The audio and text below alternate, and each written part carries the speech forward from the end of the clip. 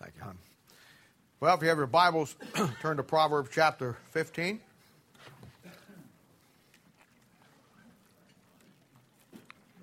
I always preach better when I'm high.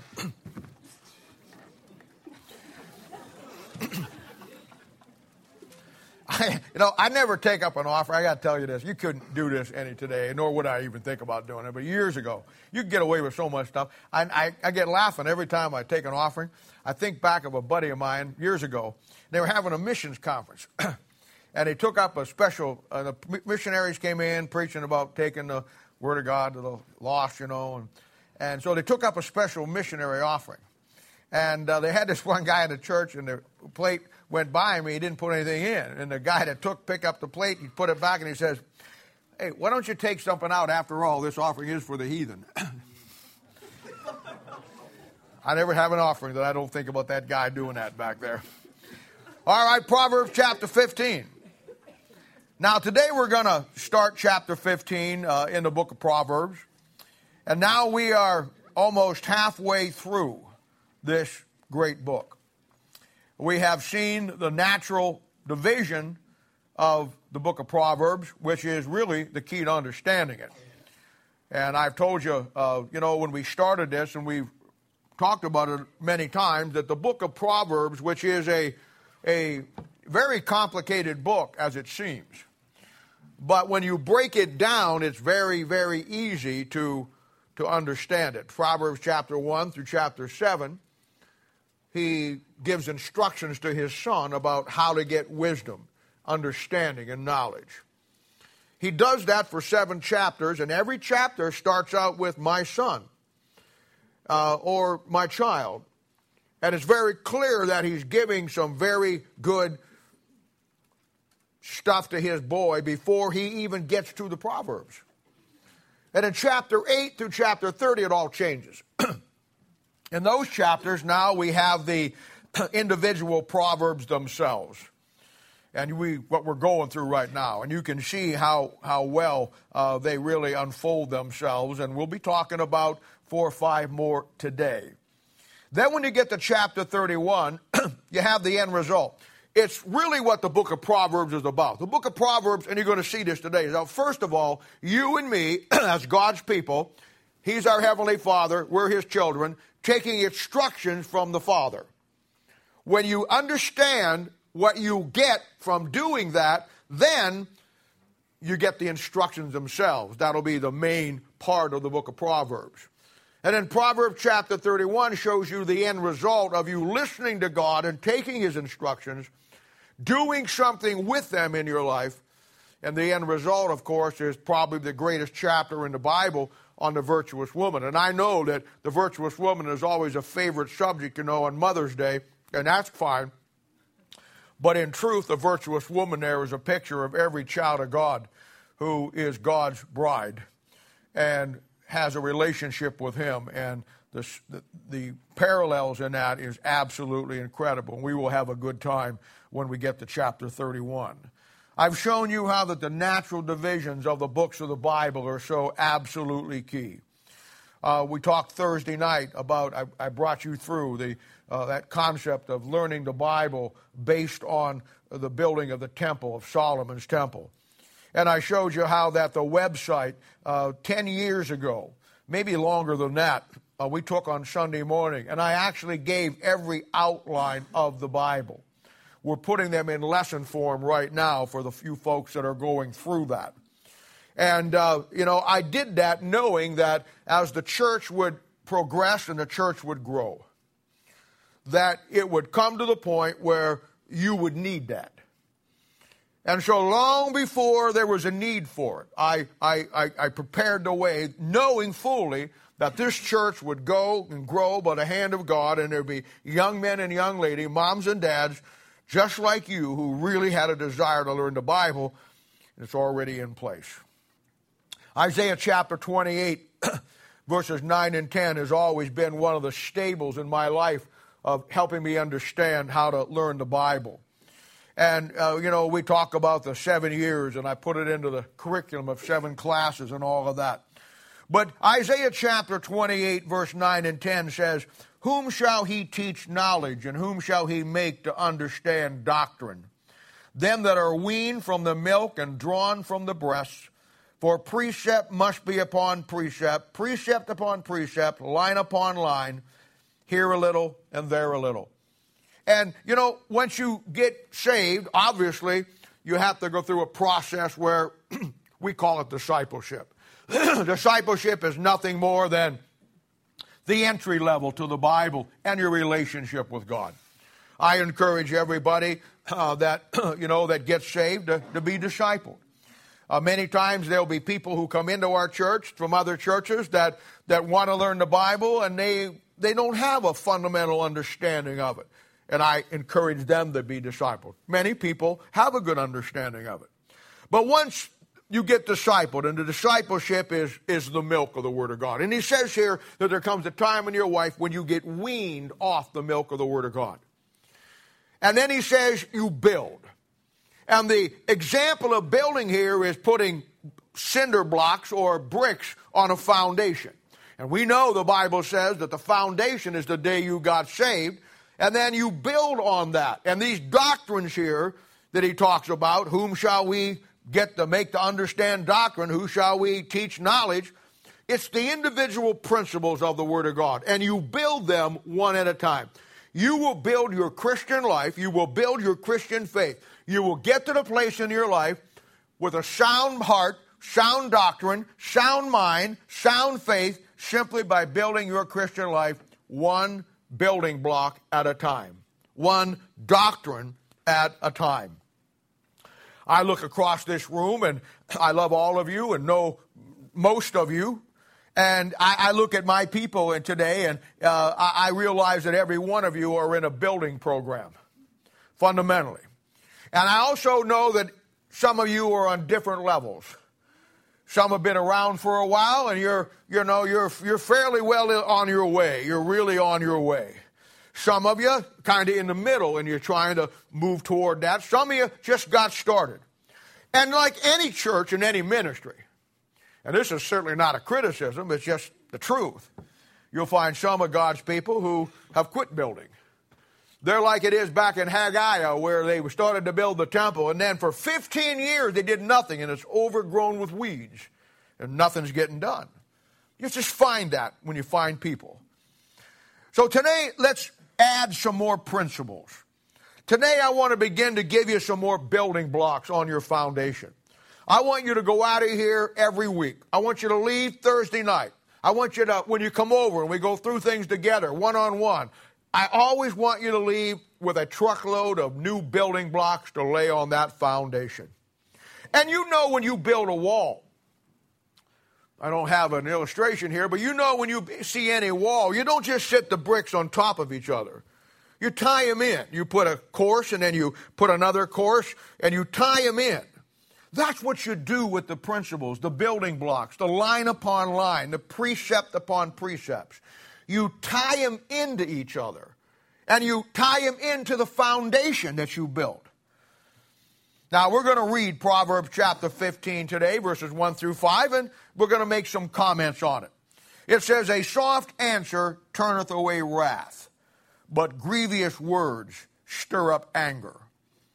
The tongue of the wise useth knowledge aright, but the mouth of fools poureth out foolishness. The eyes of the Lord are in every place, beholding the evil and the good. A wholesome tongue is a tree of life, but perverseness therein is a breach in the spirit. A fool despises his father's instructions, but he that regardeth reproof is prudent. Paul Jones, would you stand up, my dear friend, and ask God blessing on the service this morning? Glorious Father, we thank you for this day. We thank you for watching over us, oh Lord. We just ask you to open our ears, open our hearts, and open our minds up to hear the word from you. But Lord, most of all, we want to thank you for your Son, Jesus Christ, dying on the cross for our sins, oh Heavenly Father. And we just ask you to open us up, oh Lord Jesus, so we can receive something from you today. We come with expectation in our heart, oh Lord Jesus, that you'll do that. And we'll be sure to give you the praise and the glory. We ask this in your Son, Jesus' precious name. Amen. Amen. Thank you, Paul. Now again, we see in these first 5 verses that will deal with the things that come out of our mouth, the things that we say. I think that you'll find, if you would kind of lay out the book of Proverbs and really do a chapter by chapter breakdown in church, that there's so much in this book about what we say. Not only what we say, but how we say it. Because the key to anything in life is communication. In a marriage, it's communication. In nations, it's communications. In relationships, it's communication. With your children, it's communication. And this is a really good practical verse here, a set of verses that we want to look at. It says, starting with verse 1, a soft answer turneth away wrath, but grievous words stir up anger. Now that is an absolute truth. And we as God's people, and I know that most of God's people don't think this way. I understand. And I have said it many, many times. Many of God's people, most of God's people are way out of reality with the Word of God.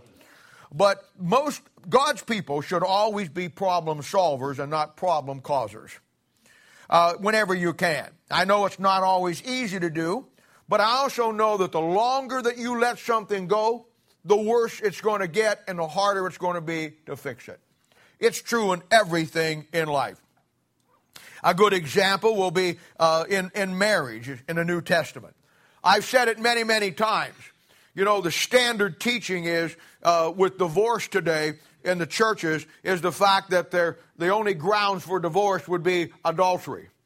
And they base that on the Old Testament book of Matthew, which I know it's in your New Testament, but technically speaking, it's still in the Old Testament written to Israel. The church is not even in effect yet. And of course, if you want the New Testament teaching for the church on marriage and divorce and remarriage, it's 1 Corinthians chapter 7, what Paul wrote. We got a book on it in the bookstore. And I teach contrary to that based on the Bible. Because I will tell you that in the Old Testament, there was grounds for putting your wife away or in a divorce.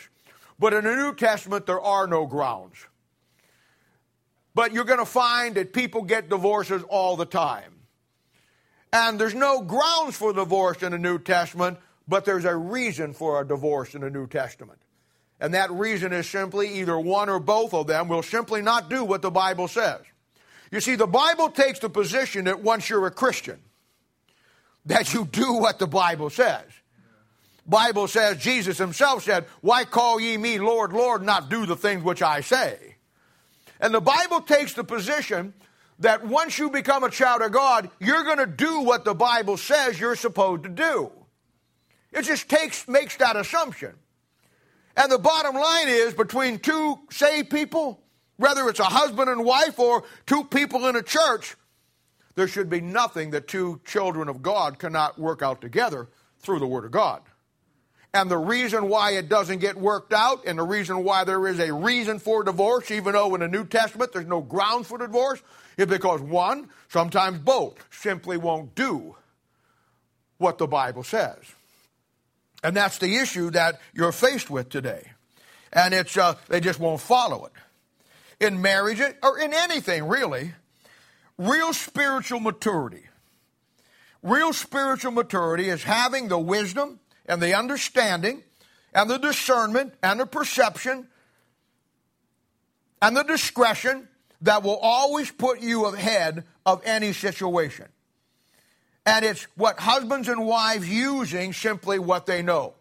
It's about you and me as God's people, faced with situations every day.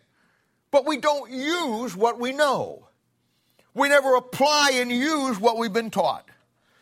And you realize as a spiritual leader, whether it's a family or a pastor or just someone who takes responsibility in a church as a mature Christian, you realize that a spiritual leader, that you learn to end conflict, not inflame conflict, as best you can. If or when you know the Bible and you operate under its biblical principles, then will you use what you know to restore, not to destroy.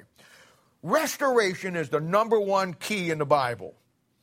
When God came down and died on the cross, It was for one fundamental basic reason. You know what it was? Restoration. It was to restore the image that we once had in Adam but lost through disobedience. And when God came down and died on the cross, he came down to restore what was lost. If we're going to be Christ-like, if we're going to do what God wants us to do, hey, the job of you and me could you imagine what the ministry would be like? Could you imagine what churches would be like? That if every child of God, when they were faced with an issue, faced with something they saw, something that they heard, or something that they were involved in or a part of, instead of inflaming the situation and getting it completely out of control, following the biblical principles to resolve it and to stop it and to deal with it. In Proverbs chapter 6, verse 16, we've talked about it many, many times. It talks about the 6 things that God hates. And then it adds a 7th one that kind of is like the capstone that the Bible says makes it an abomination before the Lord. And the 7th one is simply sowing discord among the brethren.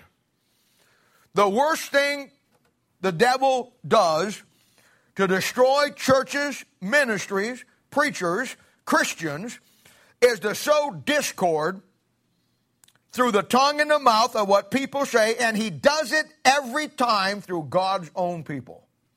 Simply because they do not get the mindset that our job as a mature child of God is to solve problems, not cause problems. You deal with it all the time. And as a spiritual leader, if you're a father here and you have children, that Bible says in Ephesians chapter 6, verse 4, fathers, provoke not your children to wrath. It says in Colossians chapter 3, verse 2, fathers, provoke not your children to anger. Many fathers do. Many fathers, many parents actually take out their own frustrations on their own children. In a family, mom and dad, you're supposed to be the adult, not one of the children. As the adult, you're supposed to understand the principles, understand your responsibility and obligation, and come to the place where you realize that you cannot blame your children for where they're at and what they do, because 99.9% of the time they were provoked into that situation because of the parents. The frustration of not being right with God will always, in our lives, be taken out on somebody else. It always happens. Colossians chapter 3, verse 19, talking about the husband and their wives. The Bible says, husbands, love your wives and be not bitter against them. Now, I've dealt with a lot of marriage scenarios where the husband is upset with the wife because she did this or whatever, vice versa many times. But many times that verse simply says, husbands, be not bitter against your wives. And the reason why a husband has no right to be bitter against his wife, because as the spiritual leader, he has made her exactly what she is. Either through his leadership or through the lack of his leadership. I have husbands all the time, they always get upset because of the fact that, in a marital scenario, and they want to blame the wife and to blame this. And I always tell them, you know what? You may go to your therapist and say that. You may go to your psychiatrist or some Billy Bob counselor out there at Bible Bob Baptist Church. But that won't work with me, because the Bible simply says, whatever your family is, Father, you are to be the spiritual leader that guides them the right way. Somebody in a family has to take the leadership role.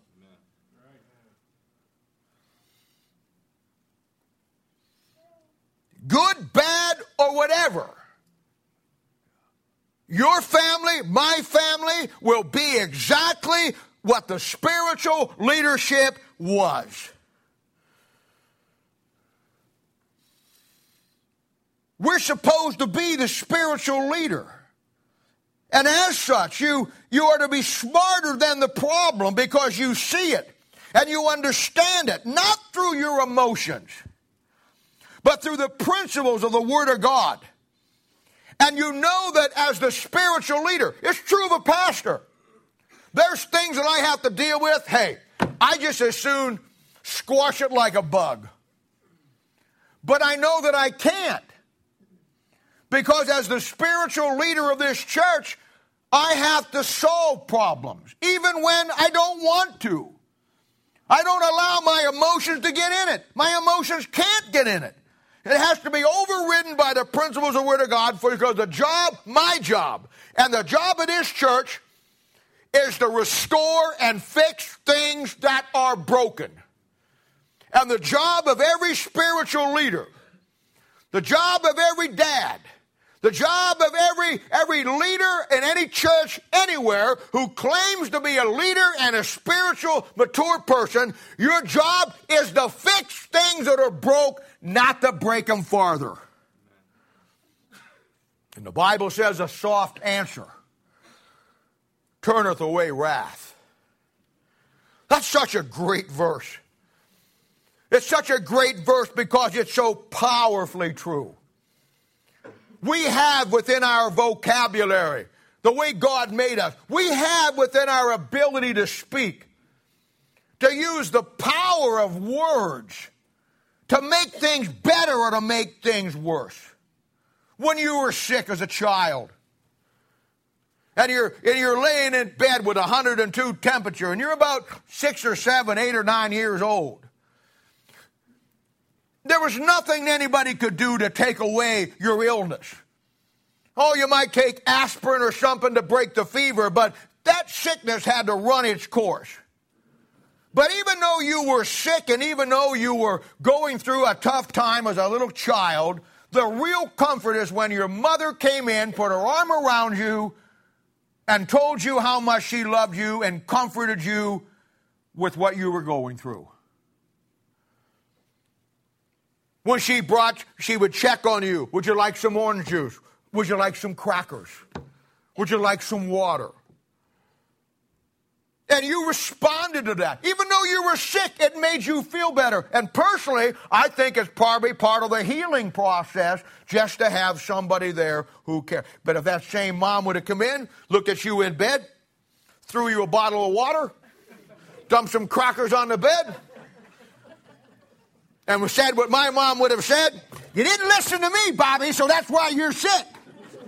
Ain't no comfort in that. Maybe a lot of truth, but there isn't any comfort in it. The power of words. The ability to make somebody. I even hate to say this. When we have a gathering together, like volleyball, I care nothing about playing volleyball. I'm terrible at it.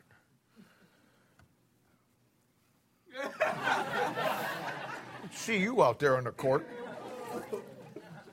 I'm terrible at it. I don't go. I go. I don't go there to play. But when we go over to Jason's Deli, I'm in my element. I go around, not because we get to eat. Now just, you know what?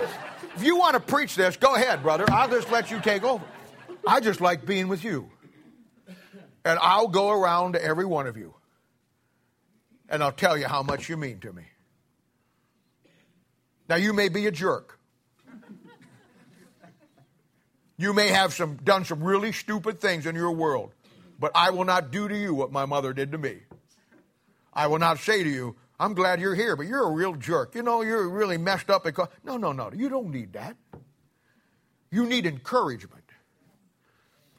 You need a soft word. You need somebody in your heart and your spirit to know somebody really cares and loves you. That's what God's people need. There's enough of the negative stuff. My God, folks, we are not the Republican Party. But we act like it so many times. This is such a great verse because it's so powerfully true. You know, when somebody says something to you and you react back to them, there's always another defense for that. somebody says something to you that just kind of hits you the wrong way. So you say something back that on purpose is going to hit them the wrong way. Well, now you've got a conflict because it's going to be a back and forth. It's going to be a defense. But I want to tell you something. There's absolutely no negative response to a soft answer. There's not. I mean, come on, guys. You come home from work someday, every day, and immediately you walk in the house, you know something's wrong with your wife. You say, honey, is everything okay? And you get no answer, so you know it's not. Or she says, yeah, I'm fine. You know that she's not. And you work it for a while, and finally she just says, okay, I am sick and tired of you not cleaning up after yourself. I just spent 2 hours cleaning the bathroom that you keep messing up.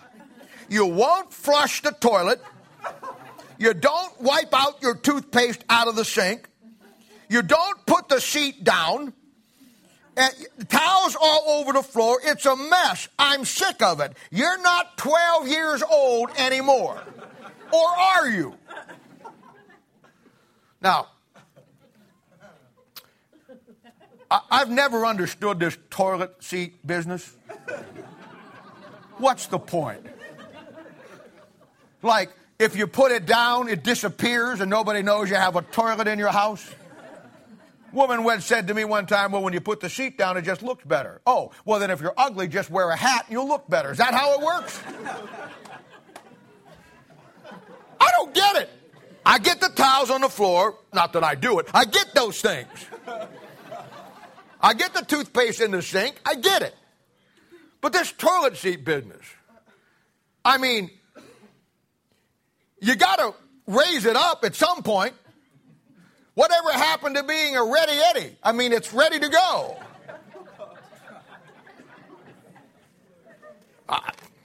Or it's this one. You come home again.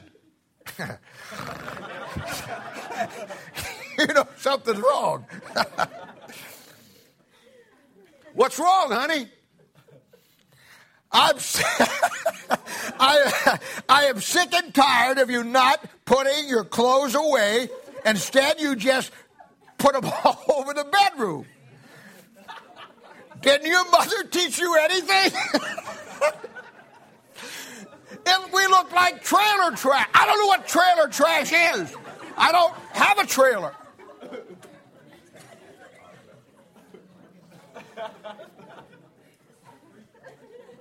But I want to tell you this, guys. At this point in your marriage, you are at a crossroads.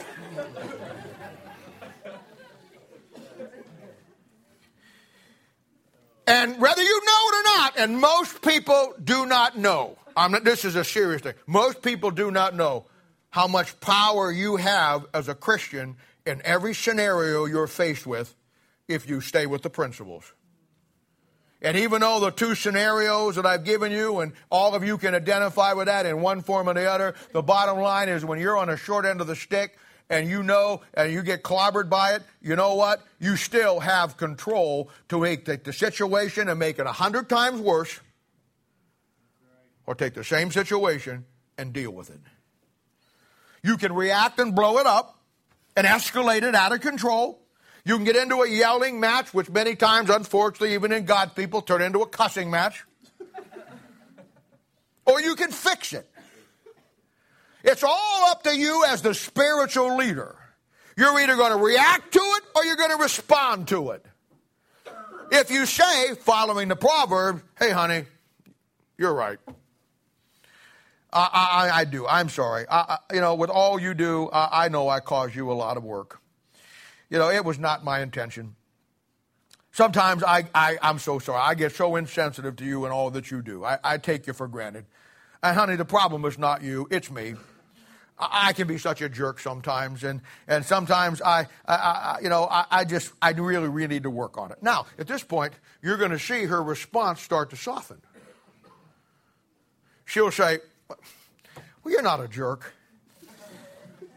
And you are good to me, but I just need your help. I need you to help me. I'm sorry I blew up. I'm sorry I lost control. I know you have a lot going on and you do so much for us. You see, a soft answer turns away that wrath. Because there's no defense to it. Your ability in any scenario, not just your marriage, in any circumstance or scenario, to diffuse a volatile situation. But now, when you get to this point, you got to fix it. And I can see where the next question on Bible study is going to come. What if I do all those things and she just keeps clobbering me? Well, I preached last week about the point of no return. I mean, I don't know what to tell you. No, I'm just kidding you. Probably you have been here too many times when she's not seen any change. You stay with what is right. You start doing what is right as a real spiritual leader, and it will work out. In any issue, whether it's marriage, dealing with people, in a church, there needs to be somebody that will play the man for the Lord and be the leader. Years ago when I was in the Army, this was back in the late 60s, and I've never forgotten this. I was a Christian back then, but I wasn't a very good Christian. I hadn't been to church for a long time, cared really nothing about it, but I understood that I was a long way from the Lord. It wasn't like some secret that I didn't know. We had a guy in our company that was a really good Christian.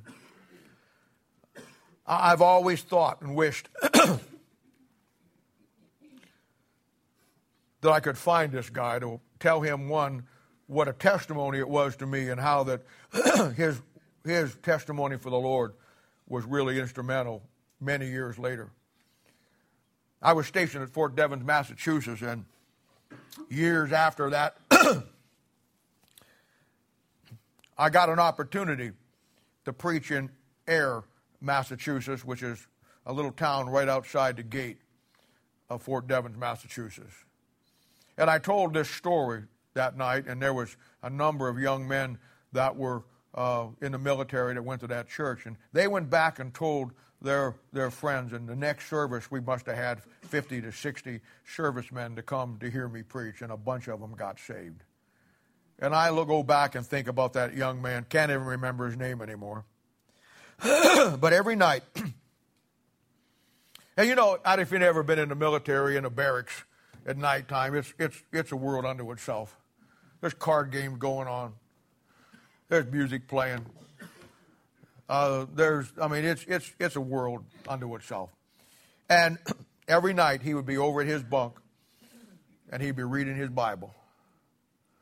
And and everybody try to make everybody turn the lights out by 10 o'clock, especially if you had to get up early in the morning, and so it all kind of quieted down. But every night, that boy knelt down by his bunk with his open Bible, and you could hear him ask the Lord and pray to the Lord. And the rest of the guys in the barracks, they gave him a tough time. They'd laugh at him. They'd call him all kinds of names. There were 3 or 4 of them that were really pretty rowdy, and they would throw their combat boots at him while he was praying. And everybody would roll asleep and go to sleep, and the lights would go out, and the next morning, when they woke up, they would find that those very same combat boots that they threw at him, he had polished and shined and put them back at their bunks. In time, he became one of the most loved guys in that platoon. You know why? Because a soft answer turneth away wrath. He was smart enough to know that he was in a situation. But looking back on it now, with what I know about God and the Bible, I understand that he never lost control of that situation. Where the rowdy guys thought they were giving it to him, he was allowing it to happen so he could give it back to them in the right way. Verse 2 says, the tongue of the wise useth knowledge aright, but the mouth of fools poureth out foolishness. Now that's a great verse. You know, in dealing with disastrous situations, whether it be marriages or just people with real problems. Do you know that the start of every long-term problem, and I don't care what it is, but the start of every long-term problem, if you would trace it back, it would go back to one or both not using the knowledge of God in the Bible that they had in every case, or that they claim to have. The verse says, the tongue of the wise uses knowledge aright. That's an old English phrase. It means the right way of using what God has given them. You see, it's not enough just to know the Bible, and everybody wants to know the Bible today. And that's good. I encourage that. I think that's admirable. But the real key is not only to learn it, but then to apply it. And after you apply it, the real key is to use it. And most of God's people will never do that. I just finished the book on 7 pillars of marriage. A complete breakdown from the Bible on every aspect of a New Testament marriage. It started out to be what I wanted as a premarital guide for people who are going to get married, and we'll use it for that, but as us that went through it, it's probably one of the best handbooks that you could ever use in dealing with somebody in a marriage. Because in it talks about definitely the role of the man, and it defines his role, talks about the role of the woman, and defines her role. Then it defines, among a lot of other things, the role of both of them together. It's the difference between a wise man who uses what he knows and a fool who just knows nothing and keeps pouring out his foolishness. And I like the word here, pouring out his foolishness. Because a fool, when he pours it out, it goes everywhere and affects everybody. Years and years and years ago, Meredith over here in Brittany, Meredith's grandmother, Brittany's great-grandmother, his name is Myrtle Gallup. Myrtle Gallup was an incredible woman. She was a class act all the way. I've never saw her that she didn't look like $1,000,000. She was married to a guy, and I'll just throw this in. She was married to a guy by the name of Steve Gallup. He's passed away now. Steve Gallup was one of the greatest heroes of my life. Steve Gallup was a fighter pilot in World War II, flew P-38s. And Steve Gallup was an incredible guy. He's probably one of the greatest pilots that ever lived. I remember talking to a pastor one time that Steve used to fly for and taking places when he would preach. And I asked him, I says, is Steve really a good pilot? And he says, Steve is a great pilot. He says, when you fly with Steve, for him to file a flight plan is an insult.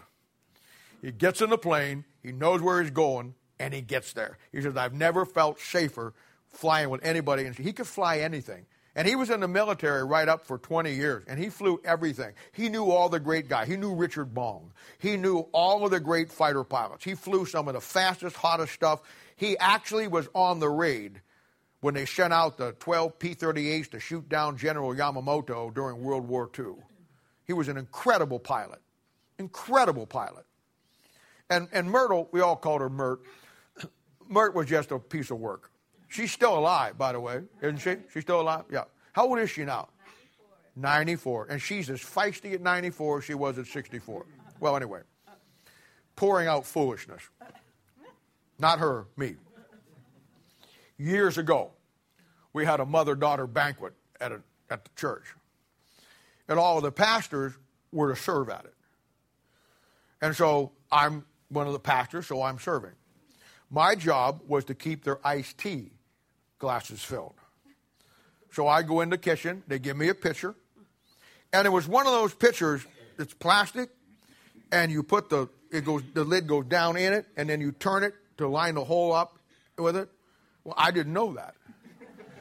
So I had the pitcher, and the lid was blocking where it comes out. So I come out of there, I see Myrt, and I love Myrt. and I love, her husband gave me a picture. I still have it. Most cherished picture I have. And it was a picture of him standing by his P-38 on Guam. And the name of his plane was Double Trouble, because the P-38 had 2 engines on it. And he wrote on that picture, to Bob Alexander, the man who should have been my son. That was the greatest thing anybody ever gave me. And I loved it. And anyway,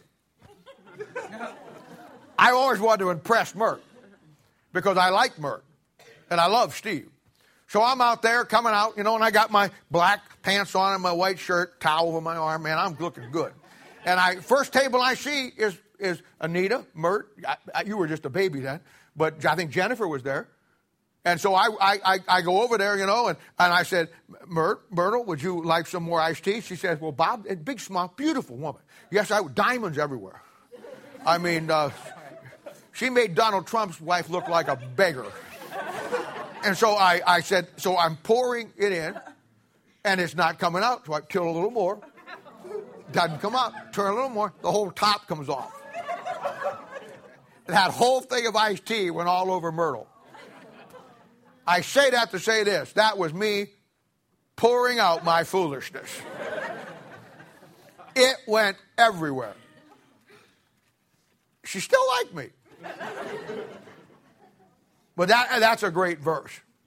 That's a great verse. Somebody said one time, a good answer comes from a godly nature that is relegated by a good common sense based on biblical principles and good communication.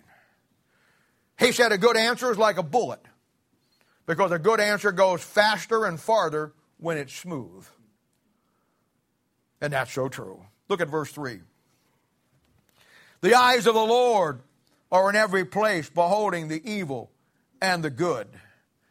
Now, from a doctrinal perspective, this verse will be one of the 3 great aspects that you'll want to learn about God. And if you have your wide margin Bible here and one of those little rapidograph pens, I would encourage you right here to put these in there. You got to remember, folks, you cannot go to heaven without a red pencil. A good Christian will wear out a Bible about every 10 years. A halfway good Christian about every 5 years, and a worthless Christian will have the same Bible all his life. Because when you go to Bible and you take the Bible for what it is, it'll become a workhorse for you. You open up most people's Bibles, you'll find notes scribbled in there. A lot of times you'll find dried, wrinkled pages where the tears fell in it, praying over something. And you open somebody else's and it's sterile, nothing in it at all. Now, the first thing it says here, according to verse 3, it says that God sees everything. That's because God is everywhere in every place. In technical talk about God, that'll be called omnipresent. God is everywhere and he sees everything. The second aspect of God is that God is all-knowing. He knows everything. The tech talk for that will be omniscient. And the third aspect of God, and God is in all of these, and this is Theological Class 101, God is all-powerful. And that'll be God is omnipotent. And along with that, verse 3 says, the eyes of the Lord are in every place, beholding the evil and the good. Hebrews chapter 4, verse 12 and 13 says, the word of God is quick and powerful and sharper than any two-edged sword, piercing even to dividing asunder of the soul and the spirit, and of the joints and the marrow, and is a discerner of the thoughts and intents of the heart. Bible says that book discerns the thoughts and intents of our heart. That's why I tell you, when you start reading the Bible, it starts reading you. That's why people don't read it. They'll read everything else out there but the Bible. You can read Life magazine, you can read Feed and Stream, you can read all the theological books you want, and you can read them, but they won't read you. You start reading this one, it'll flay you. Neither is there any creature that is not manifest in his sight, but all things are naked and open unto the eyes of him with whom we have to do. He sees it all. You bet he does. One of the greatest little unknown studies in the Bible is the study of the eyes of God. The fact that God never loses sight of man. It's actually part of the great concept of eternal security of the believer. God never takes his eye off of you. Psalms 33:18 says, behold, the eye of the Lord is upon them that fear him, upon them that hope in his mercy.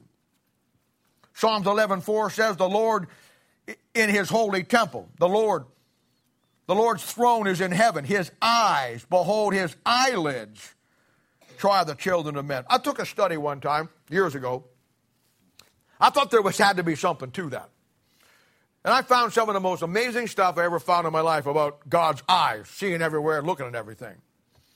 And first of all, I came to the point that God never loses sight of man because God never closes his eyes. God never sleeps. In fact, when it comes to the eyes of God, God doesn't even blink. You know, a blink is 100, according to the blink experts, a blink is 100 millionth of a second. In other words, God doesn't take his eyes off of us for a millisecond. Now, once I came to that, I got a little deeper in it. I found out God doesn't blink, but God winks. Acts 17:30 says, and at the time of this ignorance, God winked at. But now commandeth all men everywhere to repent. So God sees everything, never takes his eye off us. He doesn't blink, but he winks. Now that's an incredible thought. God always sees me. He never takes his eyes off of me. He never closes his eyes. He doesn't even blink, but he will wink. But when he winks, he still has one eye on me. Now I saw that. I said, oh, I got to get into this. So I studied wink through the Bible. In the book of in the book of Psalms chapter 35 and Proverbs chapter 6, and again in Proverbs chapter 10, the wink is associated with a secret agreement. You got a problem at work someplace and you're covering for somebody. The boss brings you in and the person you're covering for is sitting there and you're in the boss and he's grilling you and you say, I don't know a thing. I just don't know a thing. And the guy out here is sweating that you're going to say something that's going to get him fired. And you protect him. And you say, boss, I don't know. And he's all right, get out of here. So you walk out and close the door. He's sitting there and you go, see? Little thing going on there.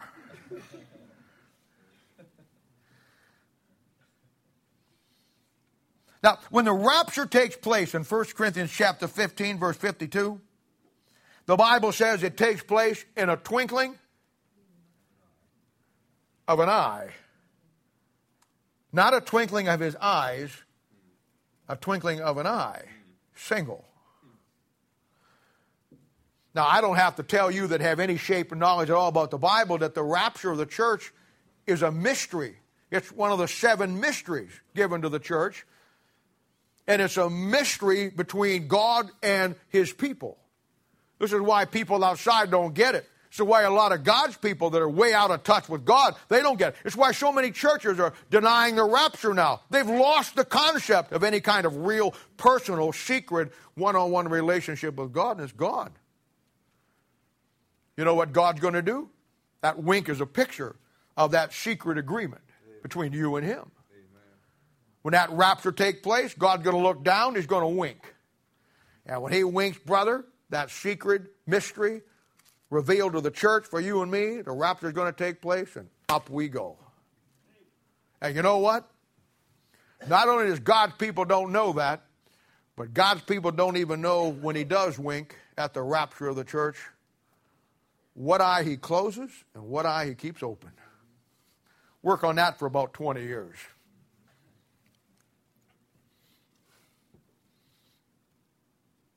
Verse 4 says, a wholesome tongue is a tree of life, but perverseness is a breach in the spirit. Now, a wholesome tongue is a person who uses all he knows to declare God's glory and God's righteousness. He bears fruit with what he talks about. Proverbs 11:30, the fruit of the righteous is a tree of life, but he that winneth souls is wise. And it's not just soul winning. It's you people who teach discipleship 1 or 2. You people who go up to Lincoln or to go down to Clinton or go to Wichita. It's you people who sit down and help people and teach them the Bible. That's a wholesome tongue declaring God's glory. It's a tongue that uses the knowledge and the wisdom and the understanding that you have to show people the salvation of the Lord or show them the truth of God's word. And everybody understands that God uses men and God uses women. In Acts chapter 8, when that Ethiopian eunuch was out there in the backside of the desert and he couldn't find the answers he was looking for, God sent him a man. And that man came up and he says, "Understandest what thou readest?" And he says, "How can I, except some man should guide me?" People all the time will tell you, "Well, you go to that old past Baptist church, you're just following a man." Everybody follows somebody. Why, the very guy that shows you're following a man is following somebody. Your job is to make sure you're following the right man. That's all. Everybody follows somebody. Timothy followed Paul. I mean, it's all through the Bible. A mature child of God will not force, provoke, push, shove, trick people into getting saved. He uses what he knows. A mature Christian will, with understanding of the Bible and knowing how to use it, will guide people. When I sit down with people and deal with them, and they may have some horrendous problems, and I understand how to fix their problem in a heartbeat, because it's really so simple. But I never tell a person what to do. That's not my job, because I'm not the person who has to do it. My honest way to do it, and the only honest way to do it, is to lay out their biblical options and let them decide which one they want to go. Lay them out, explain it, show them the pros and the cons of each one, show them what is good, better, best, so to speak. And they have to decide. They have to decide. I mean, that's just the way it works. There's a simple process. In John chapter 16, verse 13, John chapter 16, by the way, is the definitive passage in the Bible on the Holy Spirit of God. It tells you 7 things that the Holy Spirit of God does. And in John chapter 16, verse 13, the Bible says the Holy Spirit of God will lead and guide you into all truth. See, that's you applying what you learn, letting the Holy Spirit of God lead and guide you. He doesn't force you. He doesn't make you. He leads and he guides you to all truth. All right? You take what he gives you, and when you work with people based on the leading and the guiding of the Holy Spirit of God and the truth that he gave you, you lead and guide them the same way. That's how it works.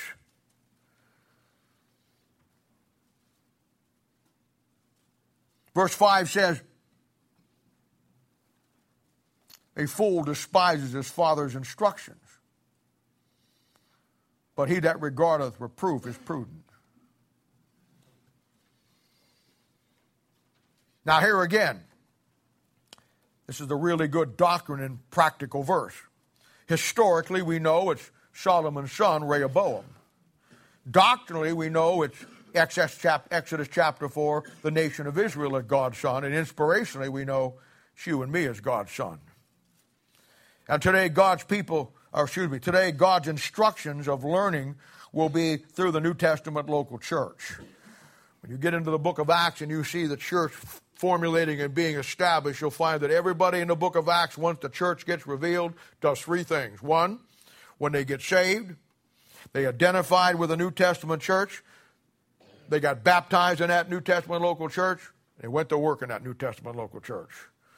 God intended the church to be everything you need to get you what God wants you to have for what he's called you to do.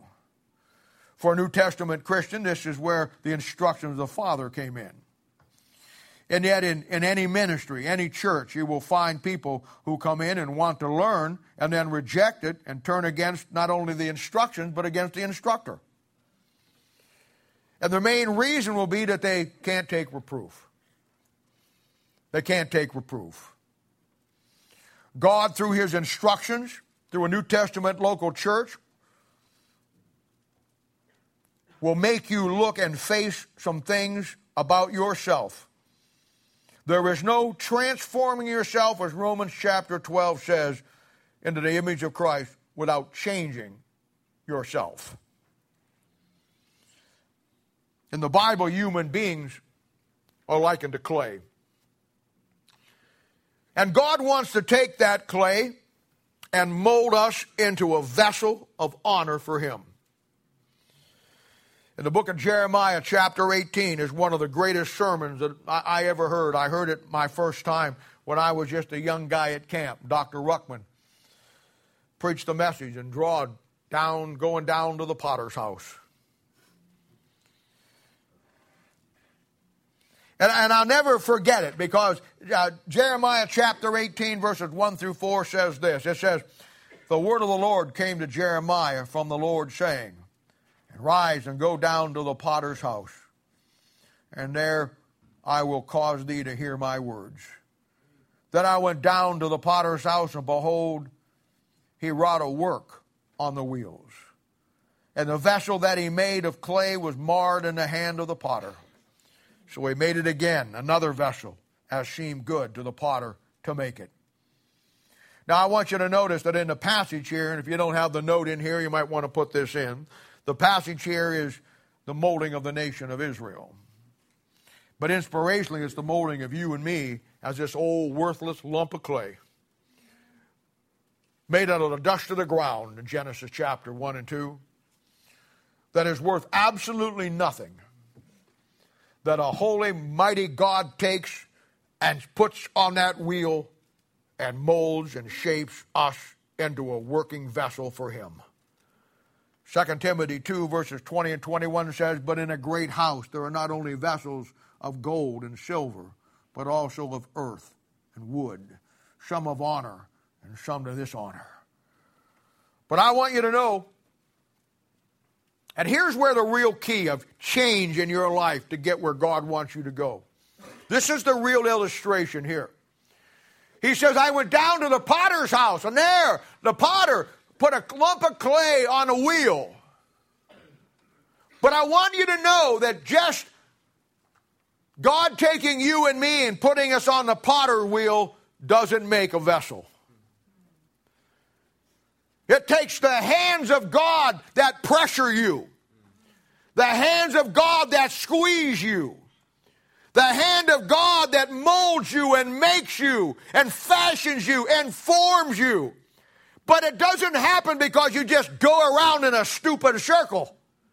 It happens because the hands of God take you, mold you, make you. Pressure of squeezing you into that perfect vessel, fit for the master's use. That's how it happens. The potter applies the pressure. He shapes it. He molds it. The vessel to his pleasure.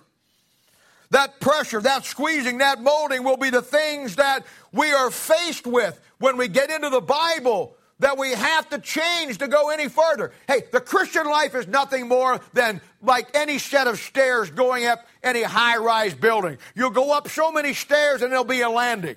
Then you go up some more stairs and there'll be another landing. And if it's a 100-story building or an 80-story building, there'll probably be 70 different landings, every one higher than the last. That's the Christian life.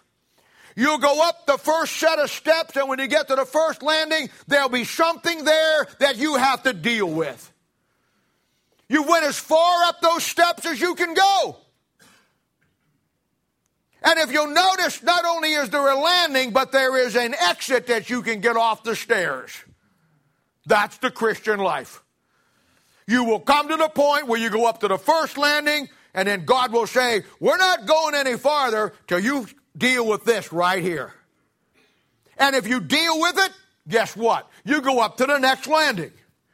But when you get to the next landing, there will be something else that you have to face. And when you get to the next landing, there'll be something else. Your whole Christian life is going up the stairs to the landings, and at those landings, you have to face and deal things that perfect you and get you where God wants you to go. But at any time, you can take the exit and stay on that floor. And a lot of God's people have taken the exits.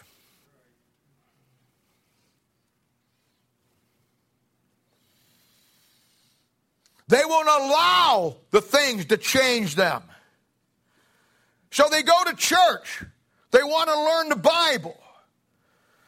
But through the instructions comes change, and that change comes through reproof. God's saying, you can't do that anymore. You got to change that. You can't think that way. And the cost of learning and the cost of going up those stairs is simply too great. And I want you to notice in Jeremiah chapter 18, verse 4, not every vessel will yield to the pressure, and he discards it and starts another.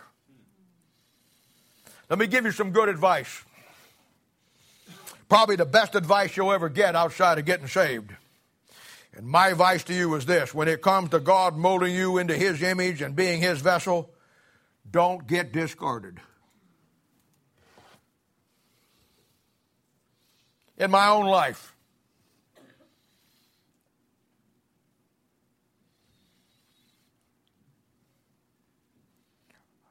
when I started this thing, I took the instruction of God very seriously. I would say if there was one word that defines me in my ministry, and you've got people in here that have known me and been in my ministry for 30, sometimes 40 years, and they'll tell you this. If there's one word that defines who I am and what I am in my ministry, it will be the word consistency. I've not changed one thing I believe about that Bible in 45 years of ministry, almost half a century. My book back there, How to Study the Bible, which has sold well under 1 million copies, was written 35 years ago. Nothing has changed. You can go back to the 70s and the 80s and find my early tapes, if you can find a cassette player, and you will see that I believe and teach exactly today as I did back then. I may have learned more, and there's certainly a lot of things about me I had to change, but when it came to that book, there's nothing I've changed about that Bible. Most pastors in churches today, Christians too, they're looking for some new thing to make their church exciting. They want their church to be spectacular. So they get in a competition with other churches. They bring in the big screens where you can put up all of the hymns up there. So you don't have to open your hymn book anymore. They'll put the Bible verses up on the screen. I would never do that because I know human nature. The moment I start putting the Bible scriptures up on the wall, you'll quit bringing your Bible. I know human nature. It's too heavy. My backpack's full. Everybody's looking for the fast track in ministry. The fast track of learning the Bible. So they get all of the things going. They get rock bands now and bring them in. They have light shows with smoke coming up under. They'll dim the lights when the pastor walks out like he's something special. Let me tell you something. If this book, this one right here, if this book isn't spectacular enough for you, if this book is not as exciting enough for you, if this book doesn't motivate you and turn you loose, you're in the wrong place. There'll be no big screens. There'll be no smoke coming up from out of here. There'll be no great light show. The only thing you're going to get is that book right there. This is not a cafeteria where you can pick what you want to eat. You come, you get one meal. They want better programs. They want better worship experiences. So they'll take Baptist off their name so somebody else will think, oh, they're different now. They're new now. They'll call their church New Beginnings. Like there was something wrong with the old beginning. Every new gimmick and trick ought to jumpstart a dead church. I remember back when Jerry Falwell, he's dead now, that he had the Thomas Road Baptist Church in Lynchburg, Virginia. And back then, this was back in the late 70s, Jerry was the top dog with the Baptist churches. He was well known and one of the most popular figures. His immoral majority had cast him into the light. I mean, it was the moral majority, probably more immoral than it was moral. He was a shining star. He was on television. So every big Baptist church had to be on television. Didn't care what it cost. Didn't care for the millions and hundreds of thousands of dollars. We had to be like Jerry Falwell. That's how you reach people. He had a pulpit, beautiful pulpit, big white pulpit, beautiful pulpit. Every Baptist church in this country had to have a pulpit like that. Like it was the pulpit that brought in the people. Like it was television. You know, when you go on television, all you do is encourage people to stay home so they don't come to church. That's all there is to it. But everybody fell into it. Oh, everybody wanted to be like it. Listen, the success of any ministry or any pastor or any church or any Christian for that matter will simply be to follow, listen to me, follow the instructions of the Father. The ministry is just one thing. It's a work. A lifelong work. A work through the good times and through the bad times. A work through the lean times and the fruitful times. I don't have a lot of pastor friends, maybe 2 or 3, because most of them are worthless. All they do is go around and whine and complain about their people, what they don't have, what isn't happening, and they're looking for some shoulder to cry on that they all need to go to a bar someplace and get in a corner and just cry in each other's beer. You are the most exciting thing in my life. You are the lifeblood of this church. And I've learned, just stay with the things that got you where you're at, the instructions from the Father. Know that the work of God takes time. It takes patience. I think of old Jim Lake up there in Mount Pelier, Vermont. He labored for 30 years. And Mount Pelier has got to be one of the hardest places in America to build a church. It ain't like Kansas City or Denver or St. Louis. Man, it is a desert. And he's carved out a church that believes the book with men and women who are saved to love God. Why? Because he understood and he was willing to realize that a work of God is a work that you invest your life in. Where do you ever get the idea that a pastor retires? Retires to what? The old pastor's home? What do? Sit around and exchange sermon notes? You don't retire when you're in the ministry. You fairly just, when you get 60, 65, or 70, you've just learned a lot of things. Now you're going to go out to pasture? You don't retire. You refire and just keep on what God has called you to do. You know the work takes time. It takes patience. It takes long suffering. It takes commitment to a book and a commitment to the models and the patterns of the Word of God. A lifelong commitment to the people that God gives you. Understanding, fully knowing that people are frail. People make mistakes. People do dumb things. They make bad choices. People fail and people fall. We are so easy to throw somebody on the trash heap and forget that that's the exact same trash heap that God took us from. And in doing all that, know this. You will have some come who say, oh, I want to learn the Bible. But at some point, they'll suddenly become the experts of the Christian life and find fault with you. They'll find fault with your teaching. They'll find fault with your preaching. They'll find fault with what you give them in the Word of God. And they'll wind up despising the instructions that you have for them. And yet, just part of the ministry, you'll get a host of young men and young ladies who really love the Word of God and will do whatever it takes to learn it. And God builds you by going down to the potter's house. He'll mold us and shape us into a team for Him to do the work of the ministry. You've heard me say it many times, and I can't say it enough. The job of the New Testament church in the book of Ephesians is simply three things in Ephesians chapter 4, verses 11 and 12.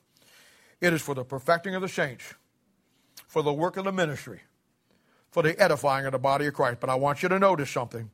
Before you can do the work of the ministry or edifying the body of Christ, you first have to perfect yourself. That's going down to the potter's house, getting on the wheel and letting him squeeze you. And that means you'll have to change some things through the instructions of the Father and the reproof. I told you Thursday night, when I started to learn the Bible, I dumped everything. I told God, I don't care what I believe, I don't care what I've learned, I don't care what anybody's taught me. I'll throw it all away. All I want is, there's not one thing I have to hang on to. I'll throw it all away. Just give me the truth. I'll change whatever I've been taught. I'll change whatever I believe. I'll change whatever I have taught to somebody. I want nothing but your word. And brother, there were some areas in my life I had to change. That book just didn't come to me. There were some things on those levels, boy, that I had to deal with, that I had to face up, and I had to simply say to God, God said to me, look, pal, I love you, but you ain't going any farther till you fix what you got right here.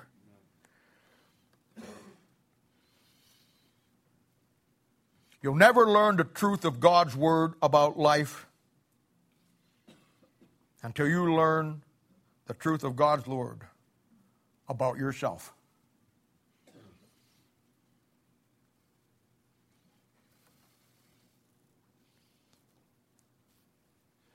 You never major on the minors. You never emphasize something more than God does. You never underemphasize something that God does. You stay between the white lines, scripturally, biblically, and doctrinally. Psalms 127:1 says, except the Lord build a house, they labor in vain that build it. When it comes to your temple, either you'll build it your way or God will build it His way through His instructions to you as His children. Your job and my job is simply to take those instructions, read it, apply it, and use it. Proverbs chapter 15 is going to be a great chapter. Let's hold up. We'll pray right here. Father, we thank you and praise you for the Lord Jesus, and we do too love you.